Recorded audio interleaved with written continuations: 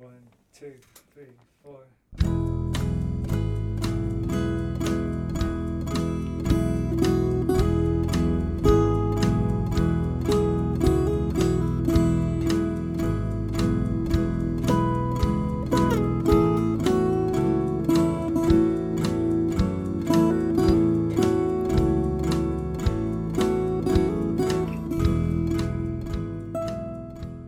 You are listening to Skylight, the Skylight Books podcast. Skylight Books is a general interest bookstore in the Los Feliz neighborhood in Los Angeles. You can shop with us from 10 a.m. to 10 p.m. or visit us online 24/7 at skylightbooks.com. Follow along at Skylight Books Instagram and Twitter. You can subscribe to the podcast on Podbean, iTunes, and Spotify. Thank you for listening, and now on to the episode. Hello, lovely listeners, and welcome back to the Skylight Books podcast series. My name is Maddie Gobo, and I am the events manager here at Skylight Books in Los Angeles. We're an independent bookstore located in the Los Feliz neighborhood of LA. We are full of all kinds of different books. We have a main store and an arts annex, so if you haven't checked us out, please come by. We would love to see you. We've missed you all so much. We're getting ready to return to some kind of in-person programming in our store, so stay tuned to our social media at Skylight Books for the latest updates. We're hoping by fall we'll be able to welcome you all back into the store, but who knows what the world holds these days. It's a fun and funky crapshoot. So we're here. And today I'm really excited for this conversation. We are hosting an assortment of fantastic writers who are all going to be talking about life after the MFA. This panel is co-hosted by UC Riverside's MFA program, and it features Bridget Bianca, Kyle Raymond Fitzpatrick, Sarah Labrie, and Rax Will, aka Rachel Will. I will give them their full introductions in just a moment, but we're going to be talking kind of about all things MFA and, what do you actually do with a Master of Fine Arts degree. I happen to have a Master of Arts degree. I don't have the F. I'm a Master of Course Arts only. So I'm excited to learn from these wonderful scholars and to hear about other career opportunities outside of the book selling world that perhaps may be more lucrative. And I'm so glad that you all are here with me today. So strap in and I'm going to introduce our guests. All right. Bridget Bianca is a poet and professor from South Central Los Angeles. She received her Bachelor of Arts in English from Howard University and her Master of Fine Arts in Writing from Otis College of Art and Design. Her first book of poetry, Be Trouble, was released by Writ Large Press, The Accomplices, in February 2020. Bridget Bianca has been featured on several stages and events, including the LA Times Festival of Books, the World Stage, the Southern California Poetry Festival, Los Angeles Lit Crawl, the Table Lit, Lit Fest Pasadena, Rap Saloon, La Palabra at Avenue 50 Studios, Beyond Baroque, and Unfadable. She is one half of the literary curating team Making Room for Black Women and hosts literary events around Southern California. Bridget Bianca's work as a writer and an educator seeks to serve the people and moments most forgotten or ignored. When she is not sharing her own poetry, she hosts two Instagram series, Young, Black, and Tenure Track, where she documents her experiences in higher education, and We Be Readin' Wednesdays, where she discusses her current reading obsession, romance novels. Oh yes, steamy, I'm in. You can find her online at Bridget Bianca on Instagram and bridgetbianca.com. Next up, we have Kyle Raymond Fitzpatrick. He is a queer Latinx writer based in Los Angeles. His fiction has been published by the Los Angeles Review of Books, Cosmonauts Avenue, the Exposition Review, Queen Mobs, and more. His journalism has been published by Playboy, Eater, Pop Sugar, and Los Angeles Magazine. They studied fiction at Otis College of Art and Design's MFA program. He loves dogs, pet knot, and short shorts. I'm gonna have to ask you what that is, pet knot. I have undoubtedly mispronounced it. I love a challenge in a bio though, All right, and next up we have Sarah Labrie. Sarah Labrie is a writer who has written for Love, Victor on Hulu, and Made for Love on HBO Max. She's also written librettos for work that has been performed at Walt Disney Concert Hall by the Los Angeles Master Chorale. Her fiction and essays appear in Guernica and the Los Angeles Review of Books, among other publications. She completed her MFA in fiction at NYU.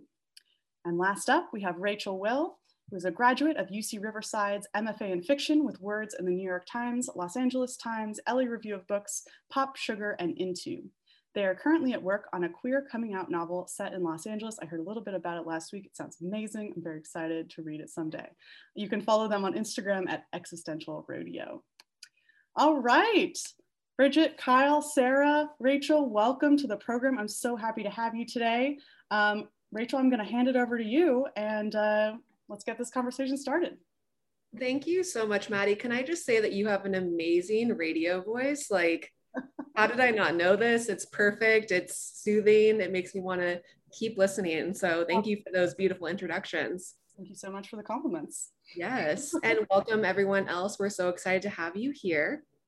So thanks for being a part of this podcast. Today's subject is I graduated with an MFA, now what? Which I think is a pretty relatable quandary for many recent grads. Our focus today is career planning for those with an MFA on their CV. I want to preface this talk by saying there is no such thing as a bad job when you're just trying to write and live your truth. What is bad is capitalism making us work to exhaustion to survive and feel validated. So boo capitalism and yay jobs that allow us to write. My first job was babysitting for rich white people, which I actually wrote about in my personal statement for undergrad, which goes to show you that even if you have a ho-hum job, that doesn't disqualify you from mining the experience and making it work for your career. So to kick off this podcast, I'd like to ask our panel, when and where did you attend your MFA, your genre, and just a little bit about your experience in the program? And we'll start off with Bridget. Oh my goodness, I love your ho-hum job. Wait until you hear mine. So second question, so get it ready, yeah. So I attended Otis College of Art and Design for my MFA in writing with a focus in poetry.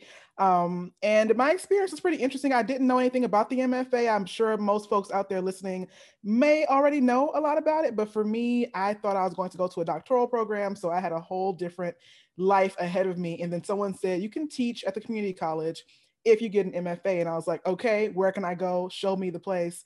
I found the place. I went there, had no idea what I was doing there. So that was my MFA experience. And being one of the few, very few students of color at Otis and in the MFA program, it was quite the culture shock for a kid from South Central who just graduated from the HBCU. So my MFA experience is it was something. I'll say that. It was something. We'll probably talk more about that. We'll get into it for sure. And Sarah, I'll pass it to you next. Okay, I went to NYU.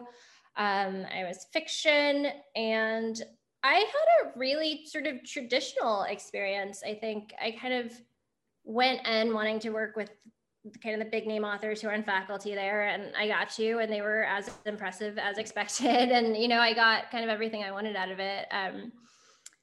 But I think the things that really ended up kind of being a great jumping off point for afterwards were like, one, I got to intern at the New Yorker, and it wasn't so much just like sitting in a cubicle at the New Yorker that was helpful, but the fact that like I had to read literary magazines all day long to because I was supposed to be like scouting for fiction. I don't know, I wasn't doing anything, but like just reading the slush pile and like reading those journals. When I left the MFA, I kept reading the same journals, and I had like discovered all of these incredible literary journals. And I think that helped my writing more than anything.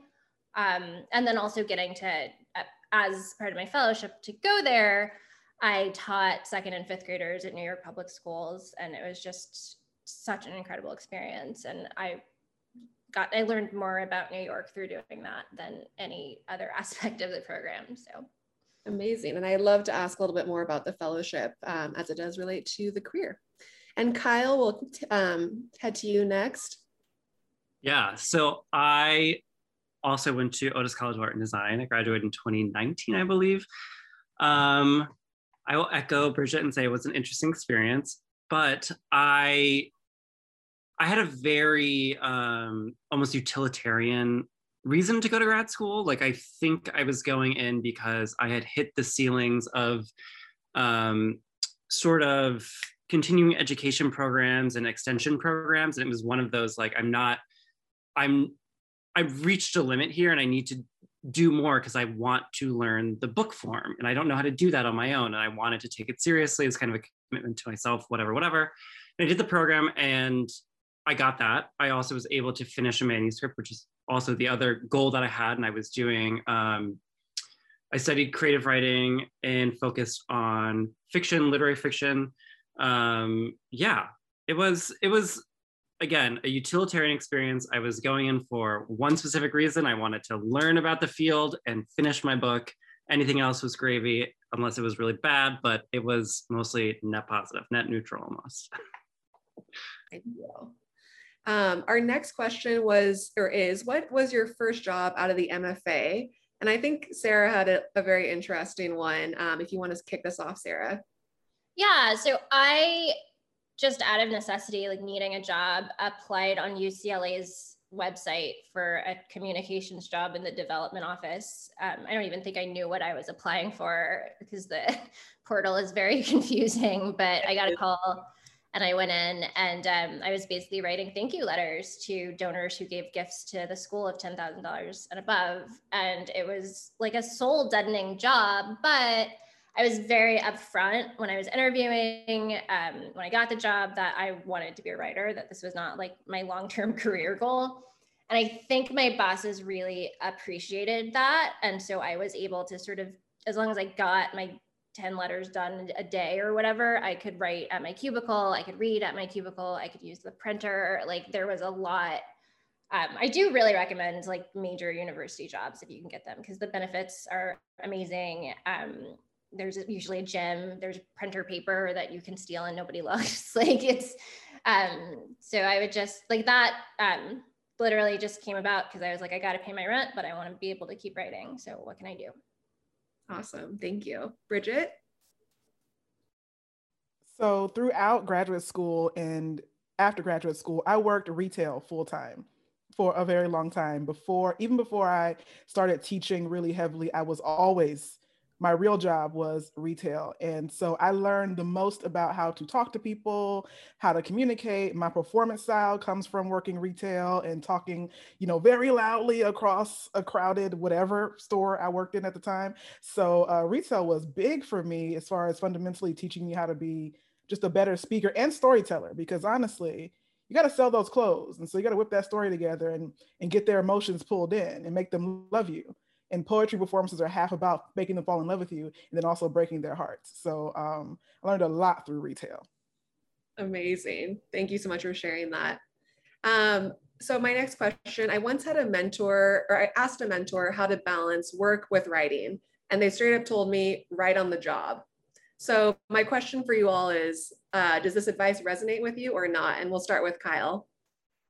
I would say yes, because even before I went to grad school, like I was writing, and for a very long time, I worked in Hollywood and for various digital sort of outlets as a journalist, whatever. And how I got into writing was writing on the side.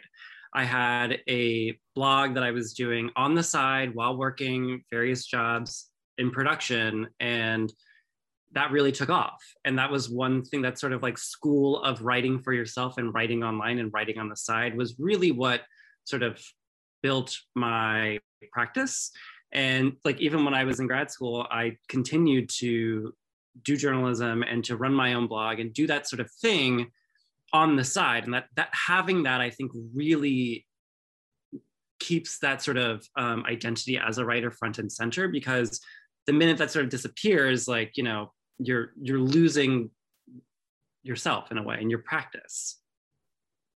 Thank you. And we'll pass this one to Bridget, as Sarah has spoken to writing on the job. For me, it was tough to write on the job because you're so active when you're teaching, and retail is just a life suck, so you can't really do anything else. But it became easier to write once I was able to get a full-time teaching position. And then I didn't have to worry about the hustle of everything else. Like, oh, my bills are paid. Now I can focus on poetry. And so for me, that was like, oh my gosh. And that just happened 2017. That was not an early thing. I worked for a long time, barely writing, not making time for it. And then I told myself, well, you're always writing, even if you're not physically doing the act. If you're thinking, taking notes, if it's on your mind, then you're always writing. That kind of like pacified me for a while until the actual writing could actually happen. And that was just a few years ago, which is great because I got a book out of it. So, hey, I'll take it. Huge congrats, huge congrats. I would now love to ask what everyone's current job is and how did you get it? So any tips that you can share with recent graduates, ways that you sold yourself with an MFA on your CV, I'm all ears, and we'll start with Sarah. Yeah, I mean, right now I'm a TV writer, and I've been doing that pretty much fully since 2019. And I'm working on a show for Disney Plus right now. But up to now, I taught, I facilitated book clubs. I did anything that anyone would pay me to do. I guess the two best pieces of advice I got were one, when I, like Kyle, basically, when I was leaving college, like you, Rachel, when I was leaving college, I emailed a person who'd graduated from my school and was a novelist. And I was like, what do I do? How do I do this? And she was like, get a job where you can write on the job and focus on that. And I always did that. I never stopped writing. And I've always been like fairly careerist just because I have no safety net. So there was no going home, so I would make sure that I had up-to-date writing samples. I wasn't just writing fiction. I was writing, I was freelancing, I was doing journalism, I was doing content creation, I was doing like PR or freelancing stuff, just so that I always had a sample ready to go if there was a paying job. And then the other really good advice I got that I think really helped me was wake up, make coffee, start writing every single day. And I did that for a really long time. I would wake up at 5 a.m. and I would write. And I produced a lot of work just by following that mantra basically every day. And that was a tweet. So the many gems that we can come across on Twitter, the many evil, haunting things that we can find on Twitter. May they all be gems like that, Sarah. Kyle, what are you up to currently?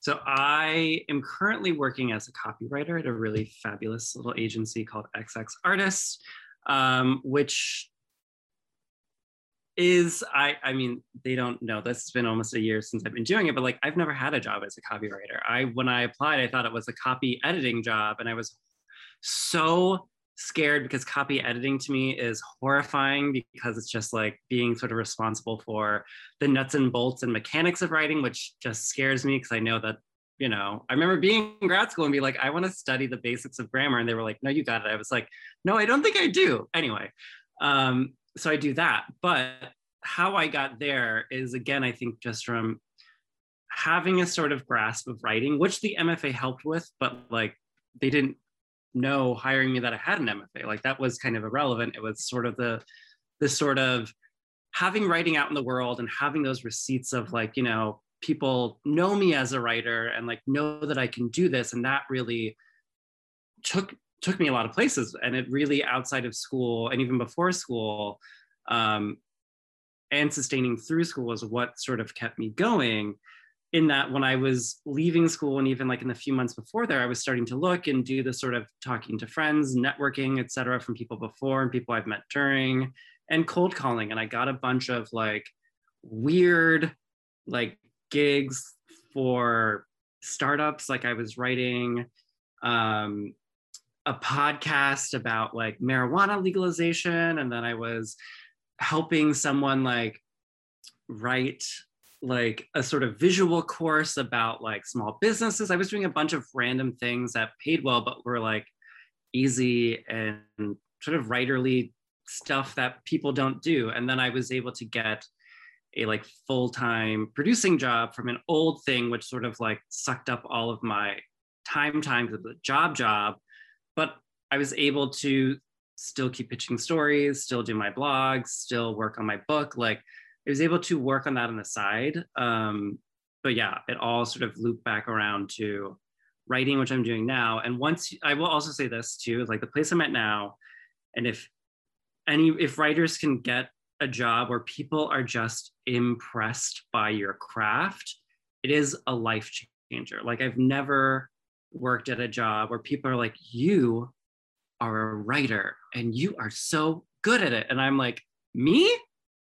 You pay me to do that? It's wild. So like that, everybody I think will have that experience at some point if you haven't had it already, but like it is strange and rewarding, whatever. Yes, you. And one of Kyle's core activities of their job is tweeting. So continue to bless the timeline king. Thank you. Trying. And Bridget, we'll pass it to you next. So I am, as of like 2 weeks ago, a tenured professor. I teach, thank you. I teach English, comp, literature, and just recently creative writing. So I pretty much kept my poetry separate from my professorship for a long time, because when you do things in service to the college, it becomes like your whole life. Like everything you do is for the college and everything you do is to move up in that world. And for my particular experiences, becoming a professor had nothing to do with my personal writing ability, which was all good for me because it gave me a chance to just write poetry the way I liked it, talking about things I want to talk about and not worried about, well, the college like it. We've seen in the news how colleges feel about professors who do things that they don't think will do well with the public, there, whatever, and the donors, whatever. So it was great to have that separate. Just recently, the two things are starting to collide a bit more. And I'm okay with that, I'll say, because the diversity and things that I talk about in my classroom, they're mirrored in my work. And so I don't mind. Like the work that I'm doing to make sure I teach, Black and brown writers, that work is what I do in my personal, my poetry too. So why not do that, in the classroom? But yeah, being a teacher, it takes some time. I wish it was easier for everyone involved, but for me, it seemed to happen really quickly. I became a teacher my second year at Otis. And that was like by surprise for probably most people there, seeing me like, what are you doing? What? You're a student still. Like, yeah, and I'm also your colleague, which, was delightful to say the least.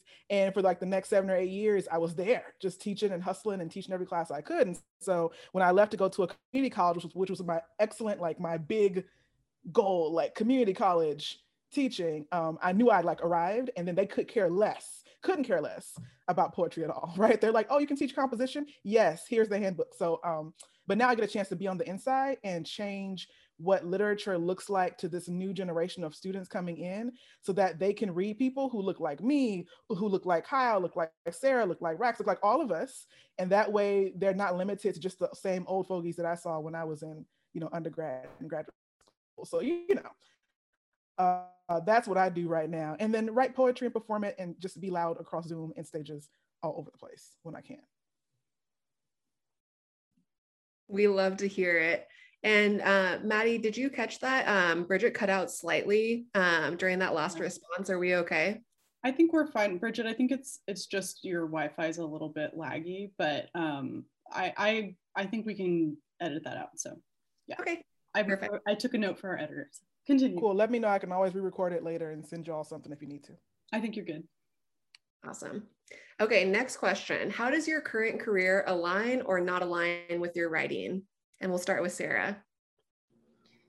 I think it aligns really incredibly well. I feel really lucky because it takes all the same muscles as creative writing and all the same imaginative power. And,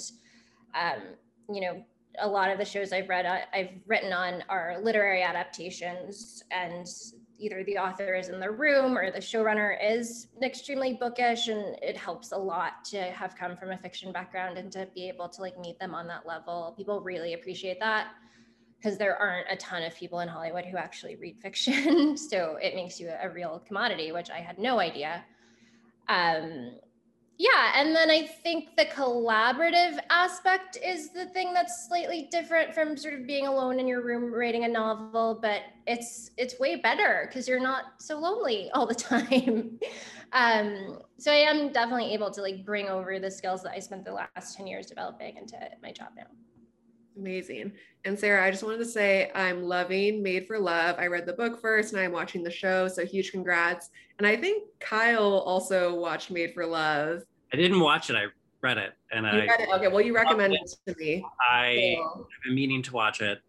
I've heard amazing things. It's so weird. It is so weird and so good, and just probably the strangest thing I've ever seen on TV. But it was so fun to create. The author was in the room, and she is just a star. So that was my first writer's room ever. It was incredible. Awesome. Huge fan. And we'll pass it to Bridget. It aligns so well now. I feel like I've written more in these past few years than I've written ever before. When I think about writing and the function of it it really lines up with teaching a lot. Like I'm all about canon building, well, actually about destroying the current canon, like completely just obliterating that thing if I can, and then reseeding the land, right? Like giving new things. And I think of my writing as that like thrust of resistance, like, hey, here's the new stuff. And then also then my research and teaching and what I decide to curate for people and show them, that also reshapes literature, it reshapes nonfiction, it reshapes media, how we talk about media of all kinds. So they definitely line up. I haven't gotten to the place yet where I'm like, oh yes, and my book can also be taught to people, though it is. So it does fit in academia in some places, which is kind of weird. To be honest, I've been seeing some student essays and I'm like, what is happening?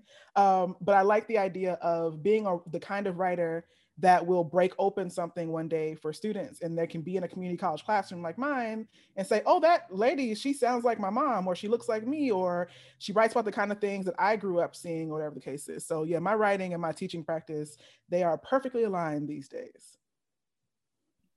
We love to hear it. That's amazing. Kyle, how about you? So yes, short answer is yes, that like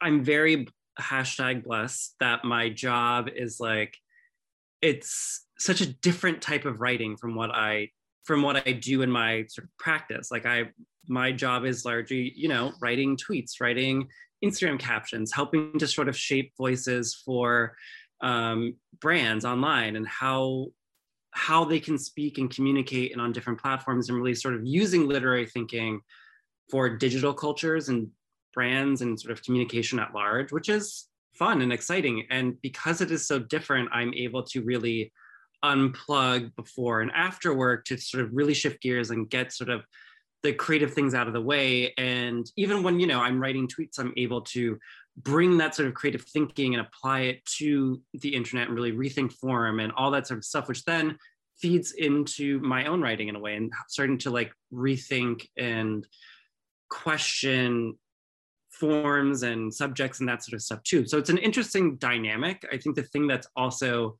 I'm realizing is a fun aspect of this, independent of say the job per se, is that like, to be a writer, I think, and to be, a writer who sort of pursued certain education and has been around for a period of time, like it's also about sort of giving back. And I think, Bridget, great examples of just like teaching and questioning the canon. And I'm not a teacher, but like I definitely, even within my own company and outside of the company, with people I know, with people I've met through mentorships, I make sure to sort of share that wealth and like teach and share the sort of the knowledge of writing so that more people can do it, because it seems really scary or weird or like I can't do this or nebulous. And so I think that that's really important to sort of like break it down and spread those seeds, like Bridget said, because otherwise like you're not going to get more people in the room. People are going to feel isolated, or that they have to go to an MFA program, which I don't think you have to. So like that I think is really important to break down. And I make sure at my job and outside of my job to really welcome people in and be like, oh, you're a writer, that's so cool. And then be like, oh yeah, you can do it too. Like, how can I help you? Because I am not on a pedestal and I never want to be on one. Amazing, Kyle. That actually prompted a question I did not have in the bank, but did any of you need an MFA to do what you're currently doing for your work? And feel free to chime in. I will hop in and say, absolutely not. None of my jobs, either in TV, journalism, copywriting, various like startup-y things, nobody has cared about the MFA. Not that it's about the school or not. Like, I think, again, it's about like doing things consistently and really just showing your work. Like, I will tell you that like having a blog and my blog is quite dormant, but I have a very active newsletter, that like having something that you can show people, like show editors like, hey, I'm pitching this story, here is my blog, and they can see 5 stories posted a day or a week. They know you can write shit and you can do it. And they can figure out like, oh, that makes sense for me and my website or my whatever. That is arguably more important in a way for the sort of job of it all. But like, it depends on what you want. Like I needed to learn how to write a book and write fiction. So that's why I went to an MFA program. Yeah, well, the MFA for me was the degree itself, maybe not an MFA particularly, but I needed a degree in higher education to become a professor. The MFA, when it comes to professorship, is normally ignored because people assume you're going to be a doctor, right? You must be a doctor to be a professor. But of course, that takes a lot longer. While people were getting their doctorates, no shade to them, I was already teaching, so I didn't have to think about that. Like I was paying my bills, which is their business and mine. I will say though that as a poet, the MFA really made no difference in my poetry at all, I will say. What I wrote when I was in my MFA program, I do not write now. And I wrote it more so because it was like, okay, here's the exercise of being in a creative writing program and figuring out how to write whatever it is people think we should be writing aesthetically out of this program. And I did some good stuff. I think it was great, but it wasn't me in the end. And so when I got back to writing and got back to really getting into what I loved about poetry, it ended up looking a lot more like what I wrote before MFA than it did what I wrote in MFA. But the teaching, yeah, I needed the MFA program just for the credentialing, to be honest. The opportunity to be a teacher's assistant and get that training and then to get into the classroom, I wouldn't have gotten that if I wasn't in a grad program. But I won't say that there's anything particular specific about being in an MFA that made either of those two things easier. They were just steps to me kind of moving and learning more about myself as an educator and like really deciding like, what do I want to do?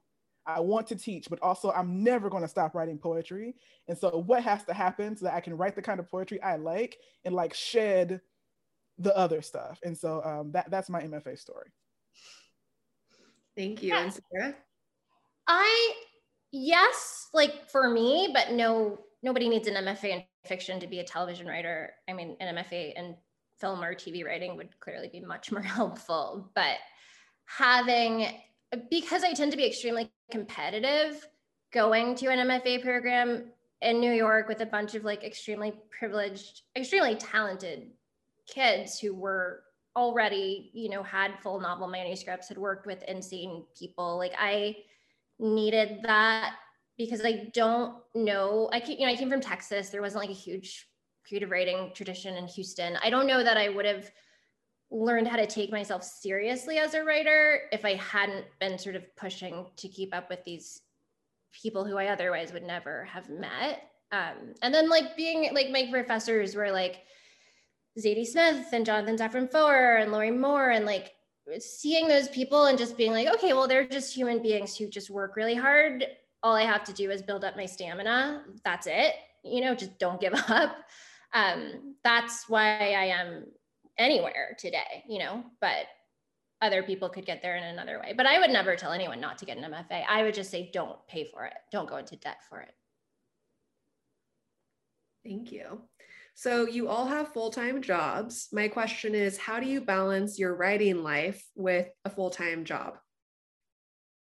We'll start with Bridget. Well, I will say I thought I didn't have a writing process because I didn't have the kind that people talk about where they say like, I wake up at 5 o'clock in the morning and I write, and then I drink tea and watch the sunrise, and then I write, and then whatever. I don't have that. I wake up just in time for work. I get into traffic. I go to work. I get out of traffic. I come home. I read a romance novel, and then I write and maybe go to sleep. So my writing, it works really well for me. I'll say, I don't think it'll work for everyone else, but I really enjoy the idea of reading first and letting reading kind of open you up and like make that transition from teaching to reading, whatever you've been doing while you're working full time, like that little break of like, I'm not doing that other work anymore. Now I'm doing this. And so reading is a great break, and romance novels in particular, because I don't teach romance novels yet. Maybe one day, class coming soon, but for right now I don't. And so I don't have to worry about, I'm reading this novel because I might actually teach this kind of character point of view in a class one day. Like all that stuff that I normally do when I'm reading, it just goes out, and I'm just like, give me the meet cute, the hot stuff. Yes, wonderful. Now I'm going to write a poem about social justice issues and Black womanhood and, critical race theory, people being mad at me for like I'm ready to get into the mean stuff now because I've gotten all my lovey-dovey stuff out with the romance novels. So definitely teaching full-time does not leave a lot of room for that, but I make room for it because I have to survive, literally. Beautiful. Thank you so much. Kyle, you want to take this one next? Yes. So I have a very sort of like, I kind of the opposite of Bridget, where I had a dog that would wake up at like 6 a.m. and that really trained me to like get up early, like can't sleep in, or like, this isn't TMI, but like she's gonna piss on the ground unless I take her out. So like that really taught me to like get up early, and especially now or whenever, like having that sort of early rising tendency, I was able to get in 2-3 hours of writing before going to work. And like that, I've realized, I've thought it, but like, you know, I'm sharpest in the morning. Like it never had trouble with output or anything, but I definitely, you know, have tried different schedules over the years, and I've just discovered like I gotta wake up and write. And then anyway, so get it all out of the way probably for 2 to 3 hours in the morning, and then I just work. And then at night I will like do some sort of alternative writing. If let's say I have to write an article for somebody or a blog post or my newsletter or something, like I do all that sort of like, for lack of better words, mindless writing at night. But the morning is for the creative writing, for the working on fiction, the short stories and novels, like that sort of stuff. Because if I don't do it in the morning, then like my brain is going to be preoccupied with stuff. The one thing that I will say that has suffered, that I'm having a little bit of a struggle with, and I think the past year and the goings on of the past year has contributed to it, but like reading has really suffered. My reading life, like literally using my eyes to read, really has taken a hit. And I just find it so difficult to find the time to sit down and read with my eyes, literally. But like I'm always reading on audiobooks. I bike around the city, I walk my dogs, and like to take a walk in the morning, and I'm always listening to a book when I'm cleaning, whatever. Like audiobooks have saved my life in the library. But like sitting down and reading with my eyes has been so difficult to find that time. I similarly have the same problem. There's like a huge stack of books, including some that you gave me, Kyle, that I had to kind of just like retire from my bedside table because it just wasn't going to happen. I'm just terrible at reading right now, so I empathize. Sarah, how about you? I write prose on the weekends, and usually during the week I have to kind of organize my schedule around the room because there's a lot of time pressure and people are depending on you to get outlines in, and you have meetings and you have to pitch. And so you kind of can't, it takes so much of you. It's kind of everything. That's all I really have to give during the week.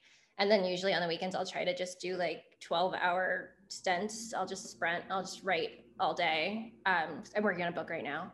And generally I like go really, really hard, like obsessively, and then I just crash and I take a week of just sleeping and then I start again. So I'm pretty exhausted all the time, but feeling good about my productivity. Amazing. Thank you, Sarah. My next question is, how did the geographic location of the MFA contribute to your career search? And we'll start with our only New Yorker, Sarah. I knew I was gonna move back to LA after NYU when I accepted. I literally moved back the day I got my degree. I mean, New York is fine. It's fine, but like I live in LA and LA is my home. I think people here are kind of maybe sometimes like vaguely impressed by NYU as a literary place and having an MFA from there because that's where the industry is. So I think sort of in meetings, maybe it's helpful. And a lot of people here in the film industry went to NYU, but you know, and I worked at the New Yorker and there are lots of book people there, but that ultimately was not, it was great, but I also could have gone somewhere here. You know, I don't think I got some like amazing advantage by being in New York just because I didn't stay there. I think it's better to get your MFA where you want to live. Great advice. Kyle, anything further?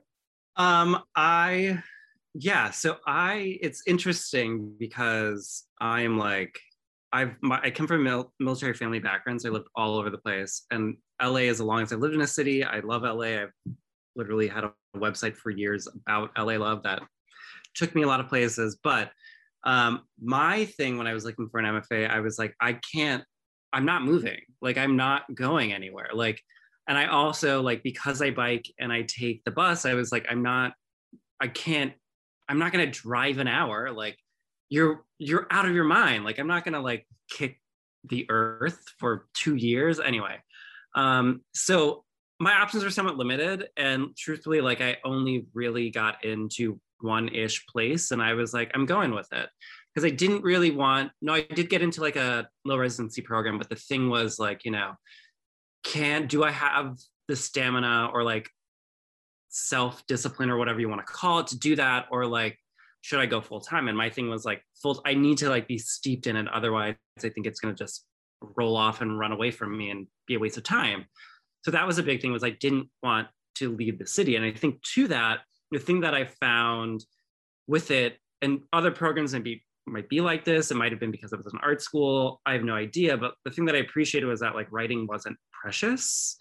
Like it was very much like, you know, it's something that you do, and like whether one person reads it or 1 million people read it, like is irrelevant. Like as long as you are nourished by that, that's what matters. And like I don't know if other schools do that. That to me feels very LA, in that it's so sort of zen, and like it's more about you and sharing than it being like about, say, profit or this or that. Like granted, I'm probably one of the only people in the program who's like, no, I'm writing this so I can sell it. Like I don't want to participate in capitalism that much, but like I'm not doing this just for fun. Like I want to be paid for my time and pay off this fucking education anyway. But yeah, I think it kind of, LA MFA programs or LA area MFA programs kind of give you an ease, which I think is nice.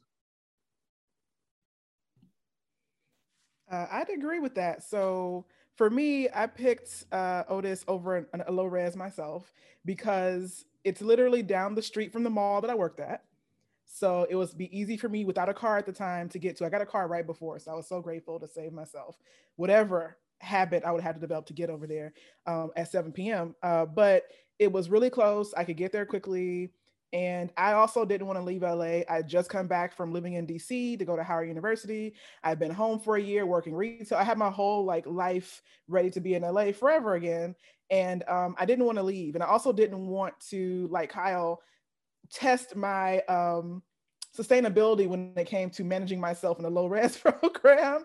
And I wanted the opportunity to be in a classroom with students. And so I knew I could be a TA. I was like, oh, great. Like I got to go to this school. But I was also, I wish we'd had like the competitive feeling of like New York, like what Sarah was talking about, like, you know, give me a little pressure, because everyone was like, yeah, we're just writing and I love it. I retired from this job and now I write poetry and I just want to give it a shot. And I was like, I got to get this degree so I can become a teacher, and so I can do this and I can do that. Like I had all these big plans to survive capitalism with this degree, and everyone else was like, no, we're just I'm just working on my second manuscript. And I was like, I have 10 poems. So I think LA was great for that if you wanted to kind of like slow it down a bit, figure it out. And then there's a great LA lit scene here for everybody. So if you really want to be involved in, especially for me, like poetry, there's so many spaces to look and find and stumble into. And so being in LA was great for that. But I do wish we had more of the hustle bustle.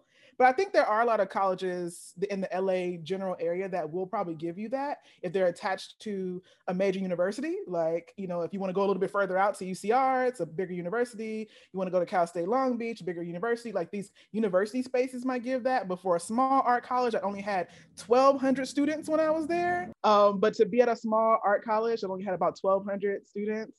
The hustle was not there for us. The people in digital media, they were hustling and sweating and crying. We were just moseying in with our coffee, writing poetry, really happy and leaving. And I think that did benefit me in some ways. So yeah, LA was a cool place to get the MFA, but I would love to see what it looks like in a bustling, you know, get your act together kind of place, you know, eat or die. Well, live or be eaten is really, I wish we kind of had that feeling. Maybe that hustle would have done something different for me too on the writing side. I will also add to that, since we went to the same grad program, is that like I didn't necessarily want the hustle, which I was like, I'm just popping in and out. But I did know that like one thing that I wanted was actually to, again, like to be able to be in dialogue with the larger literary community or something. And I think, you know, Otis, I got what I needed out of it, but it's also, the school is literally right by LAX. So like it is, even though it was a cute little bubble of literary Los Angeles, like it is so far that like, it's almost impossible for there to be a community, because you mentioned how far it is. People are gonna be like, oh no, I'm not gonna come to your reading because it's so far. But like, that was the thing I think from that was like, if I'm doing this, I need to look out for and pursue those sort of literary things. And before a year ago, I felt like I was on a good track, blah, blah, blah. Regardless, like I think a good thing that I did, and amongst other things, was doing stuff with the Los Angeles Review of Books, which is how I met both Rax and Sarah. And that, I think, even though it wasn't necessarily, you know, hustly, bustly, that sort of thing, but it puts you in a position to be amongst writers from all different worlds who are trying to do something in the world. And that sort of like raises your own volume and pushes you to do more, because it's not about just the school anymore. It's not about this little cute art school by LAX. It's about like, no, now you're like in dialogue with the world and the city, and you're trying to do something bigger and think bigger with other people. And I thought that was really valuable. And yeah, I think if you want to sort of do more, you got to find those places to get that hustle feeling, because it will propel you. And I know, Bridget, you also do that in your own way too. Like, I think that that's important. If you're not getting that from your school, you got to find it, because if you don't want to be laid back, you got to do it yourself. Right. I think just to piggyback off what you said, if you're not from the place that your MFA is in, and you're kind of like, well, where are the people who are doing what I like to do? Like, what's going on? They are there. Like, I promise they are there. So they're also looking for you. So just like put out a feeler. Like there were no Black poets invited to speak at Otis when I was there. None. Okay. Later, yes. When by the time Kyle got there, they were very diverse. And I was like, oh, I'm coming to the events now because I want to see them. And so because I was looking for Black poets, then I found some. Right. But that wasn't because the program just gifted me like this great collection, and to no fault of their own, or maybe some fault of their own, I don't know. But the idea was that they didn't know I needed it. So I had to search it out for myself. And so no matter where you are, small town, there's a program in like an Amish country, wherever you are, look for the people, find them, seek them out, form a collective online, whatever it is. Geographically, you can really do almost anything, like almost anything you can do. I mean, I don't even know how to say it. I have people who reach out to me who are like in Minnesota, and I'm like, you can do performance poetry in Minnesota. People will come. Just find the coffee shop, find the corner, find the really nice lady who won't call the police on you for having a mic outside of her store. You go do it there, and people will come and hear you. Beautiful. And I'll pass the same question to Sarah. This is actually one of my prepared questions, but how are you building community, right? Whether it be writing community, professional community, post MFA? Yeah, it's funny. I just was talking to a different sort of artist group about this, and I said that generally with fiction, I found community kind of on the page with other authors, like reading books or going to readings, and I didn't necessarily have to know the person reading it. It was enough to kind of be part of their work or to experience them through their work. And I'm an only child. I've always been kind of like okay being alone in a room for long periods of time.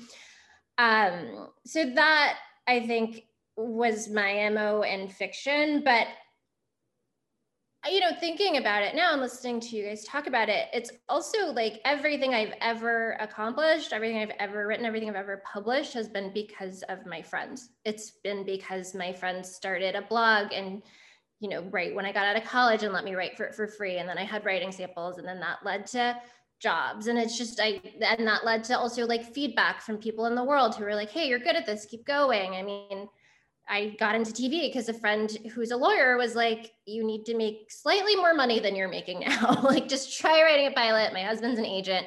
Maybe he can help you. Just over brunch. Like, she felt sorry for me. And that I wouldn't be anywhere without that community that I think I cultivated inadvertently over the decade plus that I've been in LA. But sorry, Sarah, I think you just like absolutely just like rocked my brain right now. Like your friend told you to just write a pilot. My husband's an agent. Can you just tell us a little bit more about that?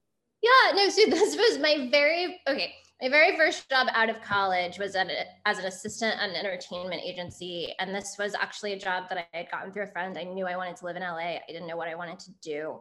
And I had this scholarship to go to college, and a girl in the scholarship program who's a little bit older than me basically just like mentored me into the job that she was leaving. So there were a lot of very entertainment, like executive focused people at that job. And I was only there for a year and a half, but I made some of my best friends there. And one of them 7 or 8 years later, after I'd gotten my MFA, she's always been incredibly supportive, had always read my fiction, but she was a mergers and acquisitions lawyer. Her husband was a successful agent. And I think she just was like, how are you alive? Like, how do you live in LA on the $10,000 a year you're making? And I was like, I'm fine, this is great. But she was kind of just like, look, I had an interesting pitch, and I had a novel that I had written out of it. And it was kind of that. And then my husband's a director, and he had a manager has a manager who was like, if you ever write a pilot, I'm happy to read it. Like, it was just sort of being in this world of people in the industry. And knowing that there would at least be someone to hand the pilot off to. And then the timing just worked out really well. But I didn't move back to LA with any intention of going into TV. I thought I was gonna write for the New Yorker and the Paris Review and have this very literary, very sort of poverty stricken, but very happy and creative life. I was fine with that. Amazing. May we all do the same. Okay. What creative works are you most proud of post MFA? And this doesn't have to be prose or poetry. I know Kyle has a little baby manuscript. Do you want to talk about that? Yeah. Well, yes. So it's a tough question because I feel like I don't know. I hate this phrase, but I think it's true, is like, they're all my babies and I love them all enough. But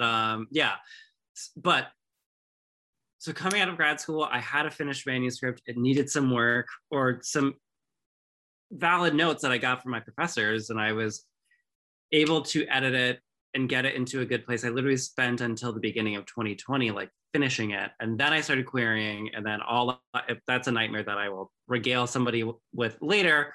But at the beginning of this year, I was able to start talking to an agent and get an agent. Now the book is going to be hopefully going into the world at some point. I don't know, like we'll probably be moving on into talking to publishers late in the summer. So that I'm really excited about. And I think I'm even more excited about the next project because, when you work on something I started working on the book that is now starting to go places in like 2014, 2015. And it's like, it's like being in the hospital. I have never given birth, but it feels like you're just in the hospital bed, just like, get this baby out of me. I have been here for years. And that baby might pop out and have a beautiful long life. It might pop out and then go immediately to sleep. I have no idea, but like, I'm ready for it to move on because I know there is a new baby that is more exciting and I'm ready to work on it. And thankfully I have that when I can like be working on it. When the book is annoying me, I can work on this new book, a new baby that I'm really excited about. My mommy was in labor for 40 hours with me, so I think she can really relate to the push the baby out. Yeah. Bridget, what are you most proud of? I have to say I'm most proud of my book, Be Trouble.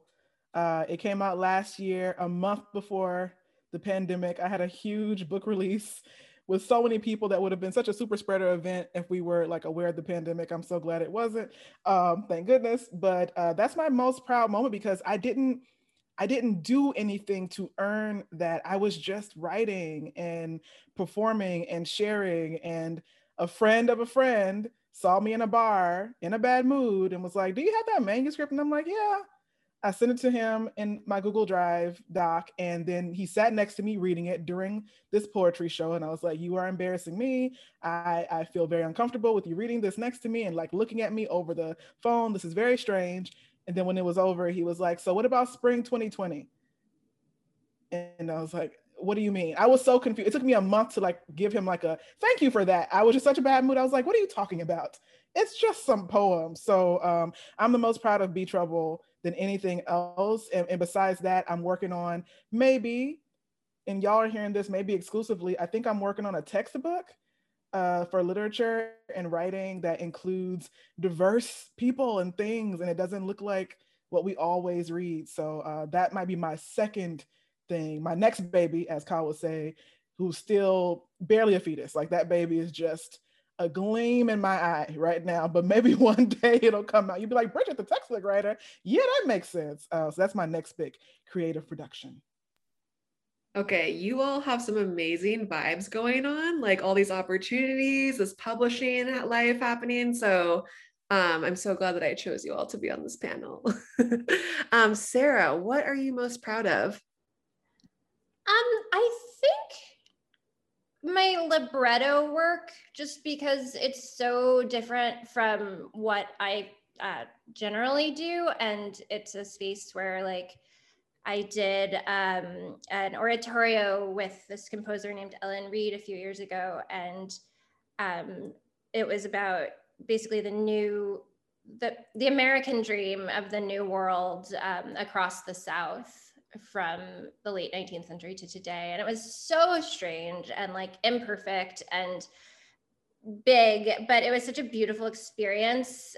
We got to workshop it at UC Irvine, and then the Los Angeles Master Chorale performed it, and then it played in New York. And I think just the fact that like I was able to be a part of that is something I'm really proud of. But I'm also just like really proud of like the fact that when I was younger, I was so anxious and so neurotic and so scared and so obsessive and so crazy. And like, I was really embarrassed about the way that I was, but like all of that led here to where like, you know, I'm a lot calmer now, but I've also created a lot of stuff. So like, I wasn't that way for no reason, you know?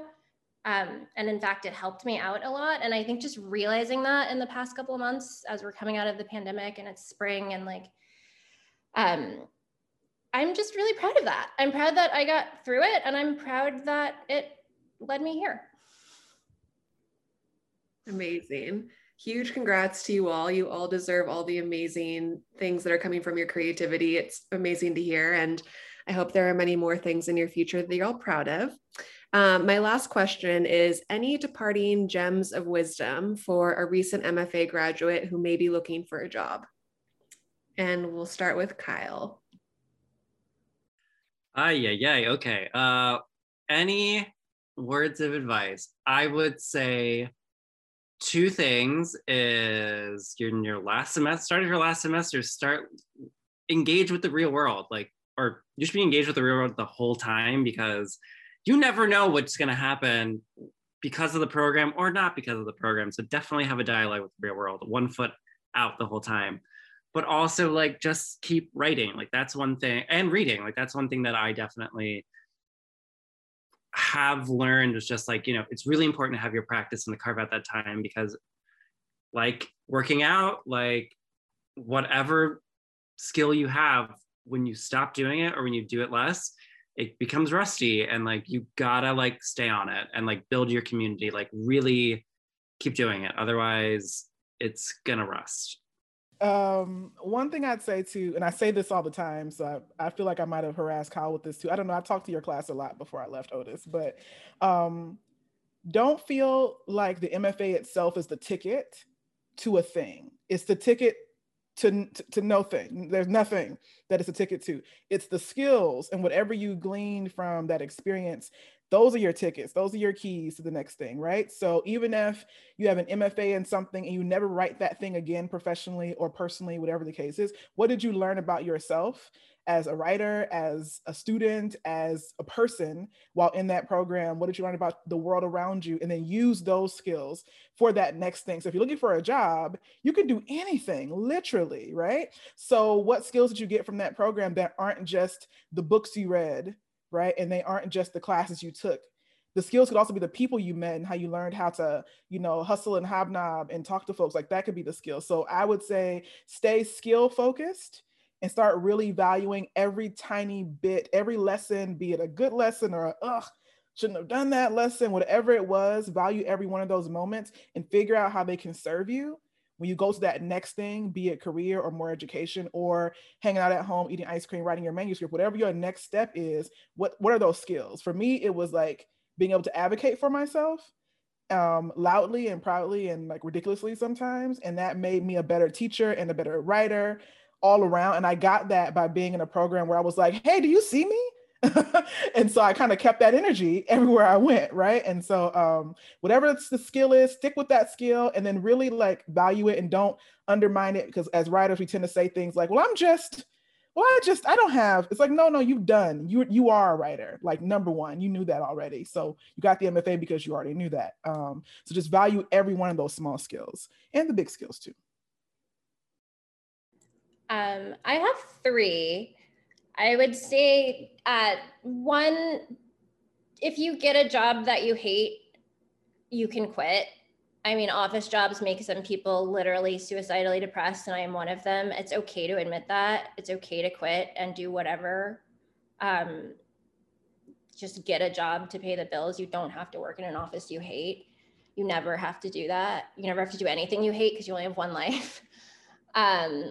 The universe, I think, will meet you halfway if you're pursuing a dream. Like, just keep doing it. And I would say yes to opportunities. Like the way I got into writing librettos is through a random email from an editor at a magazine where I'd published, and it wasn't even, it was a tiny little magazine that nobody's ever heard of, but he happened to have this connection. And then through that, my first opera, I got a literary agent, and that made me finish my book, and then that made me finish a second book, and everything just builds. So say yes to opportunities, even if they seem strange, and like take them seriously and do your best. And I would say once you get a job, start a Roth IRA. And if you don't know what that is, look it up and contribute to it every month until you retire. Hell yeah, a little finance in there for us too. Thank you all so much for participating and sharing so much wisdom. It was such a pleasure to hear all of your experiences and learn a little bit more. Kyle's a personal friend, but I got to learn so much more about Kyle that I didn't even know. So may all listeners enjoy similarly.